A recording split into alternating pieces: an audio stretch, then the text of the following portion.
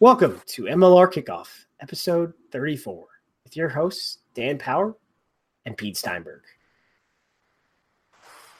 Good afternoon. Good afternoon here. Good evening in Paris, where Pete Steinberg is dialing in from today, folks. Episode 34. It was an absolutely massive weekend of Major League Rugby. We're going to go through all the games and then look at the preview of what's coming ahead. Plus, we'll take an in-depth look at these last 2 weeks and how that shapes up for your team going into the finals. As always, joined by my co-commentator, Pete Steinberg. And like I said, he's joining from the great Parisian city over in France. Pete, sorry to keep you up, but thanks for joining the show. Well, I appreciate you going early, trying to get the a crossover time that's convenient when one of us is in Europe and the other one is in Colorado. Isn't that easy? So I appreciate you and Aaron being flexible and not keeping me up till 2 o'clock in the morning. No problem. Happy to do it. Let me go with the travel tip here, Pete. You're over in Europe at the moment. I want you to give me a travel tip regarding trains today. So one of your experience on trains. We do aeroplanes all the time, and I love the fact that the train system in Europe is outstanding and you can go country to country. So I'm going to put you on the spot. Give me something good about the trains in Europe. Well, I'll give you a travel tip that I learned today. So Google Maps is amazing for public transport, and you don't use it that much in the US, but when you're in Europe, you really should. So before I got to Charles de Gaulle, I put in I had a look and I said, right, I want to get from Charles de Gaulle to my hotel. What's the best way to do that? And put it all in. But when you get to Charles de Gaulle, I think is the largest airport I've ever been in. It seems to spread all the way across Paris. Because when you get into Charles de Gaulle, there are actually 2 train stations. There's in Terminal 1, there's a train station, which are the major trains that can get you into Paris, but also to the rest of France. And then in Terminal 3, there's basically the underground or the RER. And so I had only ever gone on the RER. So I put in my Google Maps, said there was a straight shot, looks really good, takes about 40 minutes. I assumed I was going to the RER station, get to the RER station, pull open my Google Maps and see the dot is not at the starting point. So the trick is to know which station you're going to go out of in Charles de Gaulle, because there is more than one if you're traveling on a train. How's that? How's that for the putting me on the spot and me having a train tip? Merci beaucoup. De rien. Yeah. All right, mate. Let's talk about the weekend, because it was a big weekend. We saw a little parity starting to take shape in the top 4. A couple of big matches this weekend involving sides not only with top 4 aspirations, but also that top 2, which is very important for the semifinals. Let's dig in. It was Houston on the road against New Orleans, and you and I have been tooting the upset horn for the last few weeks. And Pete, we finally got it as Houston go on the road to New Orleans. They spring the upset 27-20. Yeah, and this wasn't a lucky victory. This was a very, very good Houston performance. And the Achilles heel of NOLA popped up, which is their scrum. They only won 63% of their scrum, so that was a real problem for them. And what we saw was the impact of different coaching styles on Houston. The biggest thing that stood out for me of this game is that every single time Houston got the ball off the first phase, the first thing they did is they moved it wide. They actually stretched. And there's a couple of times where they moved it from sideline to sideline. This is not what they used to do. What they did previously was set up a big midfield penetration strike, give it to one of their big guys, and then have players come around the corners. So moving the ball from side to side really opened up Sam Windsor. Sam Windsor was able to do stuff. And, of course, Arata coming in at scrum half was a huge difference. I mean, I don't know if anyone wants to play Houston now. This is now a pretty impressive team to play. How about Paul Emerick, the super coach? The Cleveland Browns are going to steal him at the end of the year, I think. Could be new coach of Cleveland. I think I think Paul's done a great job. I mean, I think it's one of those things where sometimes a different voice comes in and that different voice can pick people up. I mean, this is a team that has nothing to play for, but you could see at the end of the game how excited they were to be able to walk away with a win. I thought it was extremely impressive. And Joshua Vithi, this was his return game against the side he was suspended for. And do you think he was motivated or what, Pete? He has a massive day out. He carries the ball 13 times for 174 meters. And I think we're starting to see the best of Joshua Vithi, an attacking weapon we always knew, but now just using him more efficiently in that back line with those carries as well. He was outstanding with 2 line breaks as well, 4 tackle breaks. One-on-one, you know, him and John Ryberg of Glendale would probably have to be 2 of the hardest players to tackle one-on-one. Yeah, I mean, and I think it's the move of him to 13.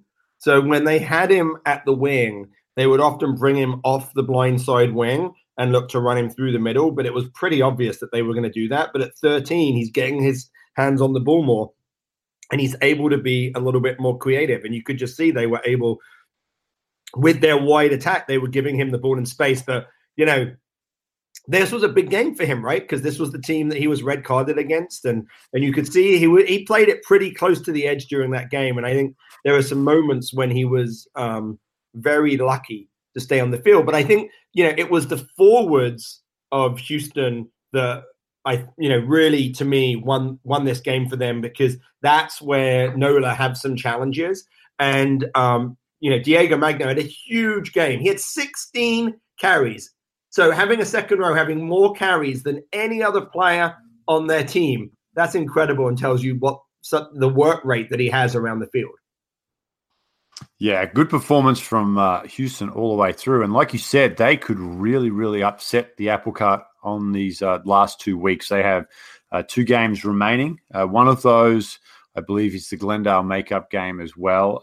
Plus, they have Austin this weekend for the reopening of Aviva Stadium down there in Houston, which should jump into and talk about a little bit later.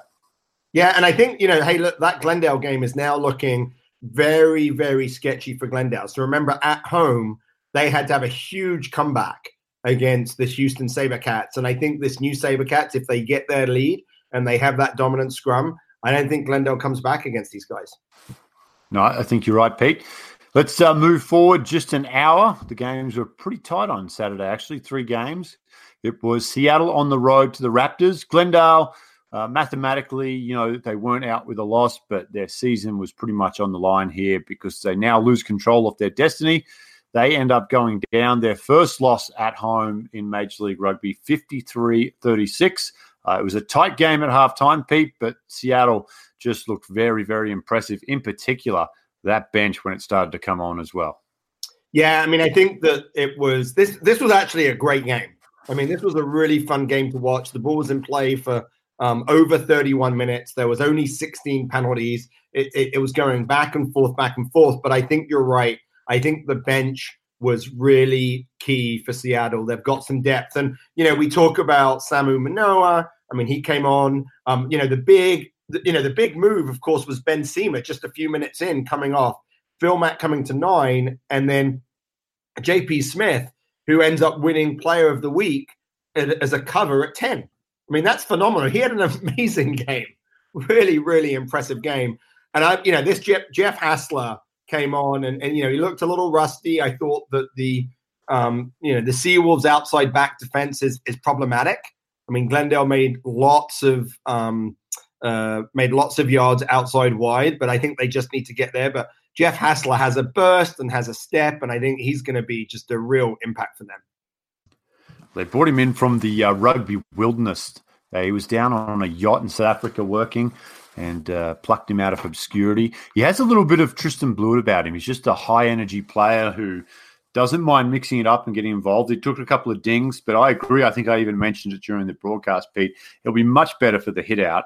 And down this stretch for Seattle, he could be, along with Samu Manoa, what a great signing late in the year. They also picked up Jake Elnicki, Justice Sears Duru as well. So Seattle not resting on the great roster they had that won the comp last year. They know they had to lift their game, and they've done so. But let's just talk a little bit more about JP Smith, because you mentioned him. It was his intercept in the second half that really shifted the balance of power to Seattle. Glendale never really recovered. It was a great counterattack from Glendale. They shift the ball from one side of the field to the other. JP Smith reads it beautifully, takes the intercept, and from that point on, it was pretty much game over. Yeah, I mean, I think that, and in the first half, he really showed off his leg, right? I mean, there was some couple of kicks where, with the altitude, he moved the ball. He went from his 22 to the opposition 22. I thought he had a great game, and there are also a couple of really, really key line-out steals. I think they were by Brad Tucker, 2 line-out steals that really took the wind out of Glendale in the second half. It's I think. And I think Dave Williams maybe even said this during the broadcast. I mean, Glendale was soft. They were soft in this game. And the Seawolves are tough, and it's not that. But I felt like they really didn't physically step up. And, if you don't step up physically against the Seawolves, then you're going to suffer. Yeah, another guy we always talk about, especially you, Pete, you talk about your Fetcher and Vili Tolitauan and what a big loss he was. It's a different player, but Nakai Penny has been so good for the Seawolves. His defensive effort, 22 tackles, no misses on the day, wow. Which is just absolutely outstanding, considering the type of game it was at 53-36. So high-scoring game to not miss a tackle in the trenches. Nakai Penny, he's been misbehaving at training, judging by the color of his hair, but what a great performance. And he just quietly kind of made his way back into this side, and he's been a real cornerstone defensively. I think he's freed up Ricart, Hatting, and Brad Tucker to do a little bit more work ball in hand as well, which has benefited the Seawolves significantly in the last couple of weeks. Yeah, and when Vili comes back, like, what do you drop? You drop Eric Duchel. This guy has had a great season, comes off the bench with a huge impact. I mean, it is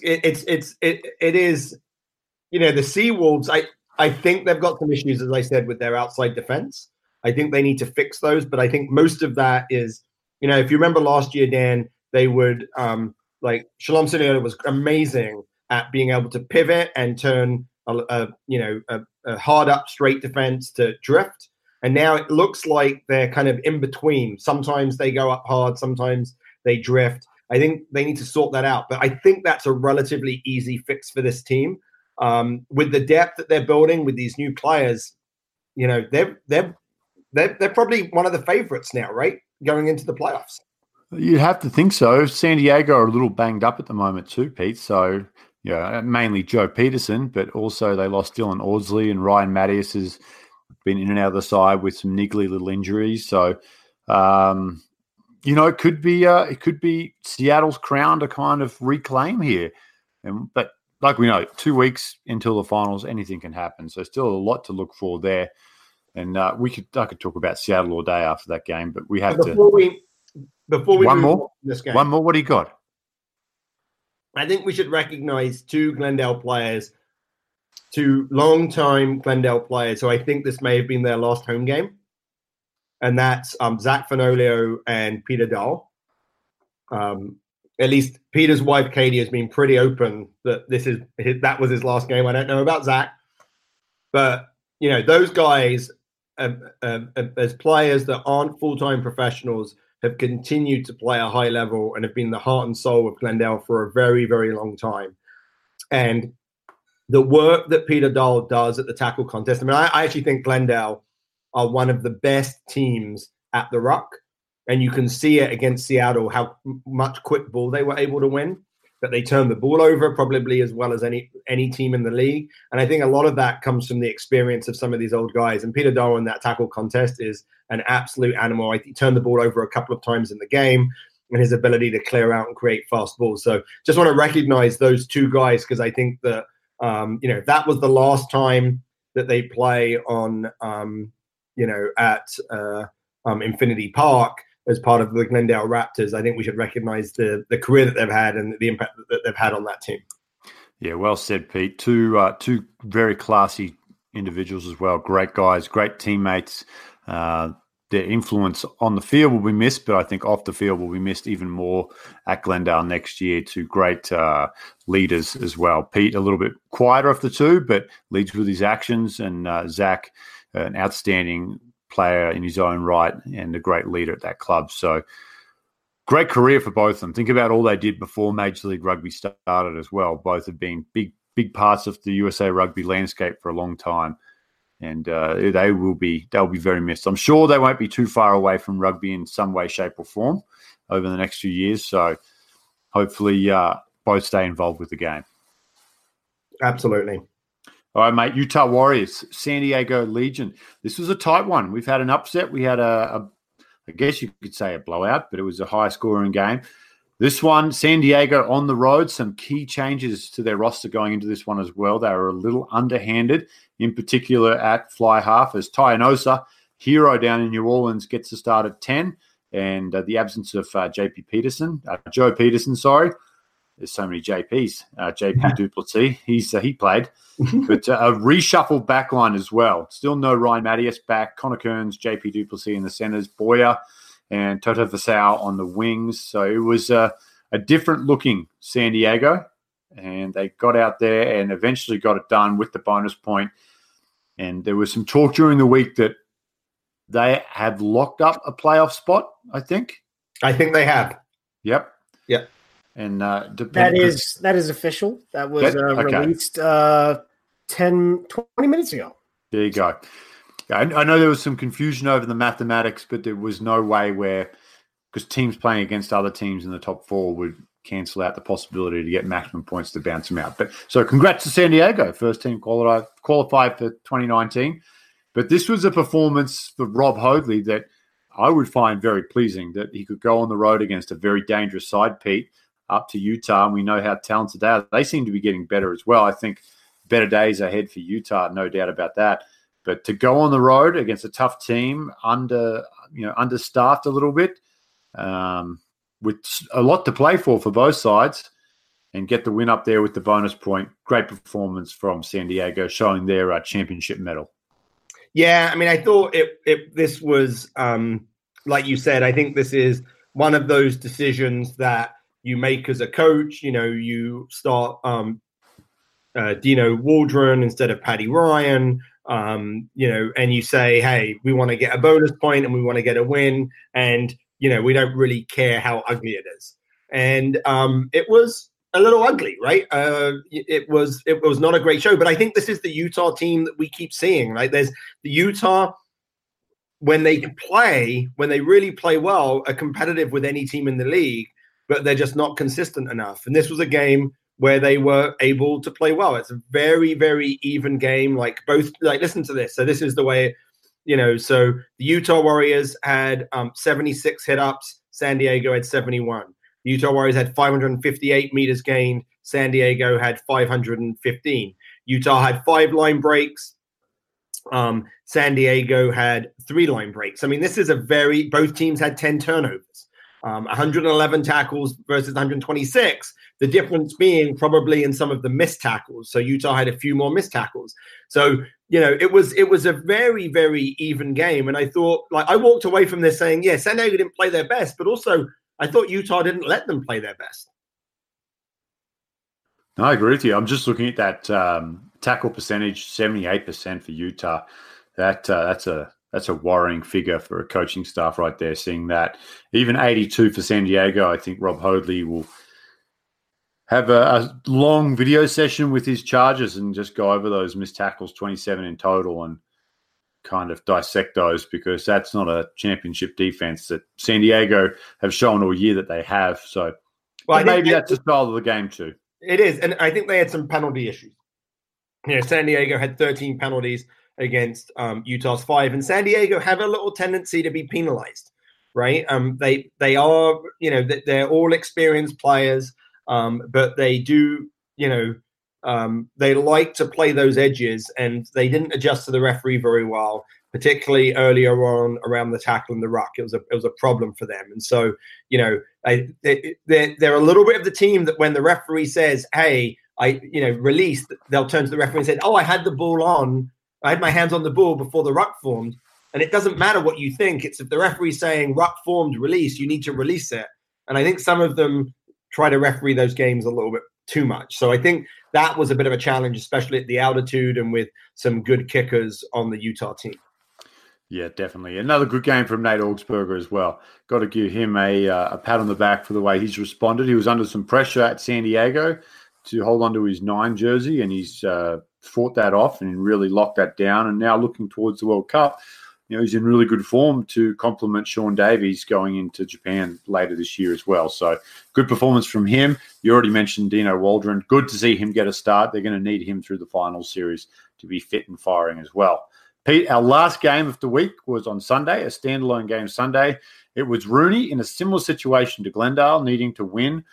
For Rooney, though, it was not only a win, they needed bonus points as well, and they were able to come away with a maximum of 5 points, 27-7 against Austin. And again, I'm still kind of waiting for Rooney to show that polished performance. I get the feeling they're going to be a side that just eke their way into the finals and all of a sudden find form, because that was kind of how Nyack did things in the past. And there's that Mike Tolkien, Bruce McLean influence over that side as well. Yeah, I mean, I think one of the things about Rooney is we have to remember that a large chunk of their players still have jobs, right? A lot of them are locals. Like when you look at Harry Bennett. Harry Bennett steps in at 10, but he's not there as a full-time player. He's got a job. And so I think that makes it quite difficult when they make the changes of lineup. It makes it difficult for them to really be able to play their best. I mean, I thought it was interesting. I mean, honestly, I think you can look at their poor performances and you can look at that was when Ross Deacon got injured and stopped making the lineup, right? I think that's he's a huge part. He's like the glue. His work rate's really high. And Dylan Fawcett's a great player and does a lot of good stuff, but I think they miss Ross Deacon at 8. And I think they're going to need to get him back to be a force and make it into the playoffs. I mean, this is a team now that it's still fighting for, to make it into that playoff spot.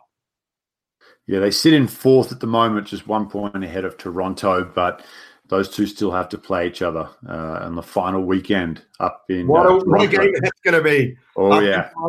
Up in Toronto. So we will know in the next 7 days exactly what the significance of that game will be, because they play New Orleans this week. We'll talk about that, but I don't think they could get New Orleans at a worse time coming off back-to-back losses as well. So New Orleans have gone from maybe going to New York with a playoff spot locked up, in the top 2 locked up, and sending a young squad up there to we've really got to win this game. There's a possibility New Orleans could slip out of the top 4 altogether.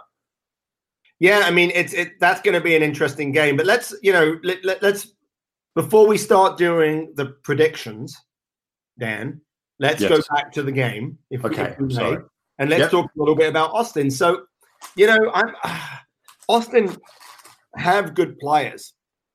They really do. And Rodrigo Silva, just a great player. He can play 9, 10, 15. He can play all over the place. Ben Mitchell, they had him at flanker. He's another. I mean, they've got good players. And Peter Malcolm's a very good player. But it doesn't appear to me that they have a lot of structure. And I'm wondering if this is sort of the French way. Like, there are definitely some French coaches that hop back to the Pierre Villapro and the Toulouse approach, which is sort of play what's in front of you. And it just doesn't look like it's really caught on for these guys. And that kind of approach of play what you see in front of you requires actually a lot of time. And so the fact that Austin, have had some visa issues and have had to add players throughout as they went through the season has meant that it's hard to get in that fluid approach. It's hard to get players all on the same page. But, they've got some just really, really quality players, but they haven't had a chance to do it. And, you would think that this weekend in the Battle of Texas would be their chance to get the win, but they're coming up against the Houston side that looks pretty good. So I think Austin still has a lot of work to do. I think that, the forwards in Rooney, I thought were really good. I mean, I'm a huge fan of Nate Brakeley and his work rate, and Connor Wallace-Sims is just a talented player on the wing. To have someone with that kind of skill set on the wing is impressive, and I thought he also had a good game. Yeah, I think he's played a little bit of distributor for Old Blue back in the day, maybe some 15 as well, but playing a bit of ball. So he's a very skillful player. Old CWS, he wants the abbreviated name as well to go with DTS and SVW. So CWS, you can't have a 3-letter abbreviation name when your middle name is 2 syllables. What about C-Dubs? C-Dubs. We can call him C-Dubs. Can you check out and see if he's okay with C-Dubs? I'll run it up the chain and see what we said. Yeah, but let's go back to Austin, because I did like what you were saying there with that play what you see approach, and I think it's becoming a little bit more popular with the structure of modern rugby, especially at 15s, where I think coaches are starting to look back to that old school kind of play what you see ball player at 10 and 12. But I couldn't have put it any better. The whole team has to be on board, and I think to play that play what you see style, you've got to play a very flat attack, because if you go, everyone's got to be able to go with you. And if you're standing at too much depth, I think you can get left behind and get isolated, and that's when your turnovers come, which is kind of what I'm seeing with Austin now. I don't think they're all on the same page on what they're doing.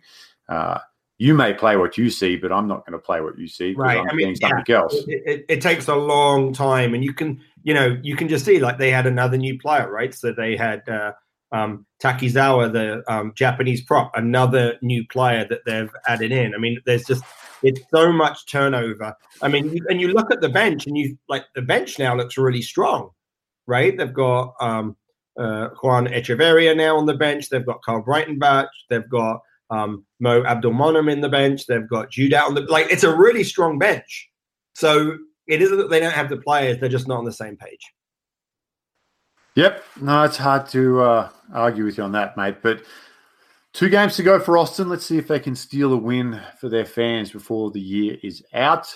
A lot of good performances over the weekend, Pete. We've talked about plenty of the players, but I think the one we talked about the most was voted player of the week, and it was, well, I'm not sure to call him the scrum half or fly half, because he wore the 9, started at 9, but shifted to 10 3 minutes into the game. And it's the Seawolves. The Seawolves utility inside back. It's what a champion player, and what a time for him to step up to. It was JP Smith out of the Seattle Seawolves. And you and I did the first game on CBS out there, and we got a chance to talk to the coaching staff, and everyone said, you got to watch this JP Smith. Like, this kid is legit. He's going to be for real, and he's showing glimpses throughout the season, but on Saturday, he really put a full 80 together and showed the classy player that he is. Yeah, he really did. I'm excited to see him. As a scrum half, I love watching him. He's got great service. But, Phil Mack at 9, JP Smith at 10 looks like a pretty good combination. And it'll be interesting to see, hopefully Ben Seamer is able to come back pretty quickly. But it'll be interesting to see what Richie Walker does when he's got so many talented players at 9 and 10. I think you go with the hot hand, right? It's crazy to coach against the hot hand. Yeah. Hey, Pete, guess what time it is? What time is it, Dan? I want you to guess. Is it power matchup time? Pete, it is. And guess what I have this week? Do you have your theme music?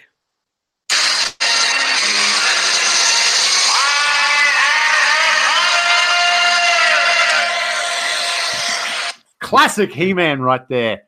Yeah, that worked well for me at school when I was a young fella, having the last name Power. And, I'm sure. He-Man was a big deal, so I milked that for everything it's worth. Hey, I've harped on this for a while. My matchup of the week, my power matchup of the week, is going to be at New York. It's New Orleans, New York. No, because that's my power matchup of the week. No, well, this is good. I'm glad when we agree. I feel better about myself. You're such a decorated rugby mind. I'm going the scrum. New Orleans have brought in some players. That New York scrum is pretty good when it gets going. It's a good-looking scrum. Paddy Ryan last week, James Rushford, normally a loose head playing tight head, haven't been as strong. So it will be an interesting test. It'll definitely be interesting if Paddy Ryan comes back. Yeah, but you're right with New Orleans. That's their Achilles heel, and it's where New York can punish them. Mm-hmm. What's your one then? Same game, I'm guessing. Same game, but I'm looking at the fullbacks. I think it's 2 of the most exciting fullbacks in the league. We have Eagle player and opportunity to win his spot to Japan in games like this, JP Eloff, so young US player against experienced England international Ben Foden. I think if there's a standard that JP Eloff wants to have, I think Ben Foden is that standard. And we have to remember that in these games, it's often very windy. And so there'll be lots of kicks and the fullbacks will get lots of opportunities to run. Yeah, that's going to be a good matchup too. Foden on the bench on the weekend, I think more or less just to give him a spell, get his legs fresh for this run against New Orleans and Toronto. 2 massive weeks coming up out there in New York City. Selfishly speaking, Pete, I think it's great if New York can make the top 4. Big market, create a little bit more buzz if the side in their inaugural Why is year that can make the top 4. selfishly speaking? You're now talking about everything about the league. You want New York to make it because you played in New York. Yeah, but I think it's good for the league too to have New York friends on that team. I think it's good to have a big market in the finals too. You don't think so? No. I think that having a team like New York, I think, is good for the league. But I think all of the teams will benefit. Any team that makes it will benefit. But yeah, I mean, I think having New York would be good. They've got one of the biggest reaches in terms of their network on SNY because they're down in Philadelphia. They're all up and down the East Coast. So I think it would be great for New York to make it. But, I've loved what Nola Gold has done. I've loved what Nate Osborne. I love the way they play on attack. We haven't seen it for the last couple of weeks, but, now's the time for them to get back into their groove. Yeah, it'll be a big weekend. Let's just jump into the whole smorgasbord of weekend games. Kicks off Saturday. We keep doing the previews before we get to the previews. I know. We're so excited about the weekend. It's so exciting that we've reached the penultimate round of the season and there's so much on the line. Last year, I kind of felt, it was Glendale and Seattle were so far, and San Diego made a run late, as did Utah, but I just never felt like those two were, ever going to be tested. This year, there's 6 sides still in it, and realistically, 6 can beat 1 on their day. So, but I digress again. Let's kick off Saturday, May 25th, 6 p.m. Eastern, 3 p.m. Pacific on CBS Sports Network. This is Austin Elite at Houston, and it is a christening. I believe it's the full opening of all the amenities down there at Aviva Stadium for the SaberCats, and they are full of confidence coming off that win. Who you got in this one, and by how much? So I'm back behind the mic this weekend, and this is the game I have. So I'm excited to see the Aviva Stadium, and I don't think you can choose anyone other than the Houston SaberCats. I think that a shift in coaching. They've added Darren Morris, the former British Lion, who was coaching in Dallas. He's now been added as a forwards coach. I think that. I think they're playing a new wide open attack. I think their scrum will still be strong. I mean, they rested Paul Cullen in the last one. I expect him to see him back. And, Austin haven't shown us much. They haven't shown us much structure either on attack and defense. They've got some good players, but they're not on the same page. I think this is a relatively easy Houston win. I still don't think Houston are going to score a lot of points because Austin are just awkward to play against. I mean, New York showed that this weekend. So I think it's going to be Houston 22, Austin 10. Yeah, guess what? It's going to be 89 degrees when you kick off. I hope you're in the air conditioning down there. Yeah. Now we'll find out how much they care about commentators. We'll probably be outside. Watch us be outside because they didn't think about my well-being during the game. We'll find out. And we'll get our first water break, which I know you just love, that actually means something. Means a water break, that's right. An actual water break. What's your call on this? I have to go with you as well. I mean, my man crush had a great game in the weekend, 17 points for Sam Windsor. He had a great game. I mean, one of the best games, but I think that's partly because Arata was his scrum half. His service is so quick and so good. I think that made a big difference. But Sam Windsor on the front foot is a great player to watch. Oh, yeah. And he's a guy who can play what's in front of him, too. He has that rugby IQ to see and process information very quickly. And then he's got some dangerous players in VT and Glenisau. I want to see Esdale get loose a little bit. He looks like he's got some wheels as well. And I haven't really seen him stretch too much this year. But I'll go Houston as well. I think they're going to turn it on for the home fans. They just seem like a different side since they made that change at coach, and the players, just judging by social media, seem a lot happier, a lot more, and I guess winning kind of helps that as well, but they seem in a better place. So I'll go Houston at home to Chris and Aviva officially. I'll go 38-14. Big win. Big win for Houston. Big win. All right, mate. Kicking off on May 26th. I'm just looking at our notes here. It says Saturday, 26th of May, but I'm assuming that's Sunday. I think that's Sunday. 1 p.m. This one, New York playing on Sunday. It's going to be in New York, SNY Network in New York, ESPN Plus everywhere else. This one, my opinion, will be game of the week because two top four sides vying for New Orleans looking to kind of solidify themselves and New York trying to stay in the top four. I'll go first, mate. I think New York get them at home. There you go. You might have a chance to pull one back here, but I think New York will get them at home. And it sounds like they're getting healthy and they'll bring back the squad and a good crowd with some good weather there on Sunday at 1 o'clock. I think New York 27-22. Tight game. So, this is a tough one. The question really is about the scrum. And so to me, the question is really, is Paddy Ryan going to be able to play? I think if Paddy Ryan doesn't play, and I think if they have James Rochefort, tight head, I think Nola are able to pretty much hold their own in the scrum. Well, I'm going to have to try and get one back, right? So I'm constantly trying to get one back. Every time I do this, I lose, right? But I'm going to need to try and get one back. So I'm going to have to go with Nola. I think this is going to be, New York haven't looked great on attack.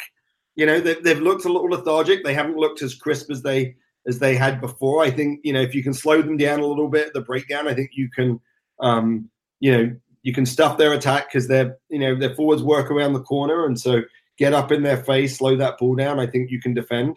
I think Nola have a better game. I think they missed Braley last week. And if he's back, I think that would be a big win. So for me, I'm going to go with Nola. But I think it's going to be very, very close. I think it's going to be like 25-23. Yeah, it will be. That one could come down to the rosters, right? Whoever. I think it's going to come down to the rosters. And I think it's there's going to be some bounces of the ball that are going to determine that. It's going to be two teams that are both good teams, and one of them is going to get a little bit luckier than the other one. Yep. The other big one on the weekend, it's the Glendale Raptors at Toronto. Both these sides outside of the top four need to win to have any chance of making the top four. So win and they're alive, lose and it is all over for 2019 for, I believe, both of them. With the Raptors now having that makeup game against Houston gives them a game in hand. So this one's 2 p.m., 11 a.m. Pacific. It's on Game TV in Canada, ESPN Plus everywhere else. How do you see this one playing out, Pete? Well, it's interesting because if you look at kind of what's coming up, it's hard. A lot of things have to go their way for Glendale to make the playoffs. It is no longer in their hands, right?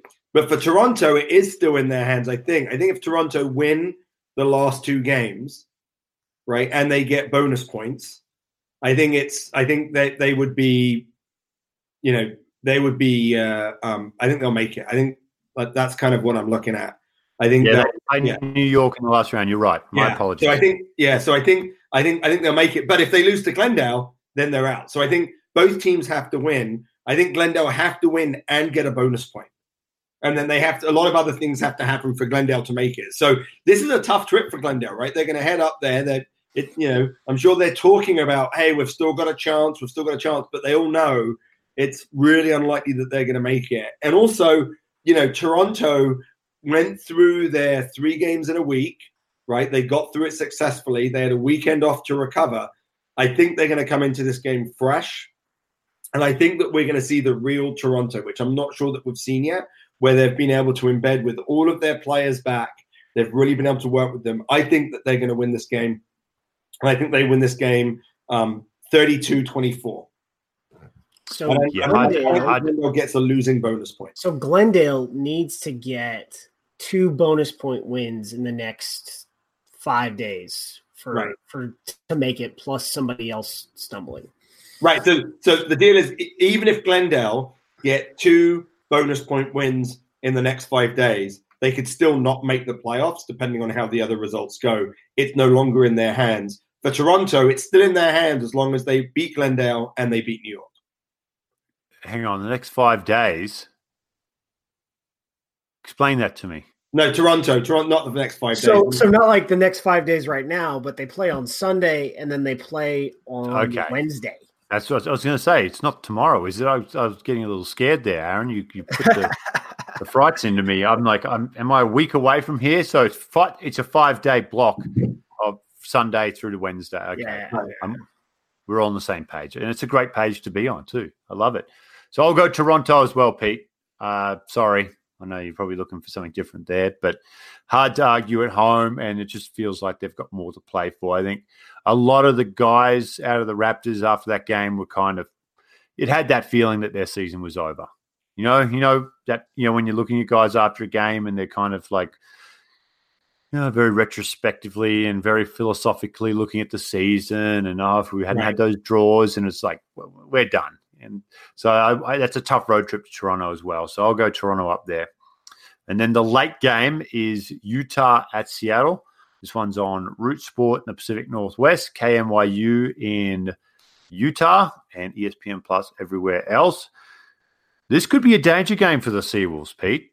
It's Utah. Danger game. Yeah, Utah, a good side, but Seattle come off that big win over Glendale, and I don't know if they're going to be complacent. They do get home after a long, long time on the road. No, it's not a danger game, Dan. No, it's not. I'll go Seattle. There's still a lot to play for these guys, right? So they got that big win, and I actually think that Seattle's depth, you may see at this game some of those really high-quality internationals that have been added. Like, I think Nicky might make this the starting line. I think you're going to see some more players maybe make the starting lineup, but I don't think this is a letdown game. Partly because Utah played really well last week, so we know that next week they're not going to play well, right? That's kind of how they've worked, and so I think this is Seattle. I think Seattle's defense, as I said, have had some problems, and Utah have some great backs, right? Gallon Moore's great. I really like O'Malley at 12. So I think that they have some ability to hurt. Don Patty, give him the ball with some space. He's a challenge. So I think this is a high scoring game, but I think it's going to be something like Seattle 36, Utah 22.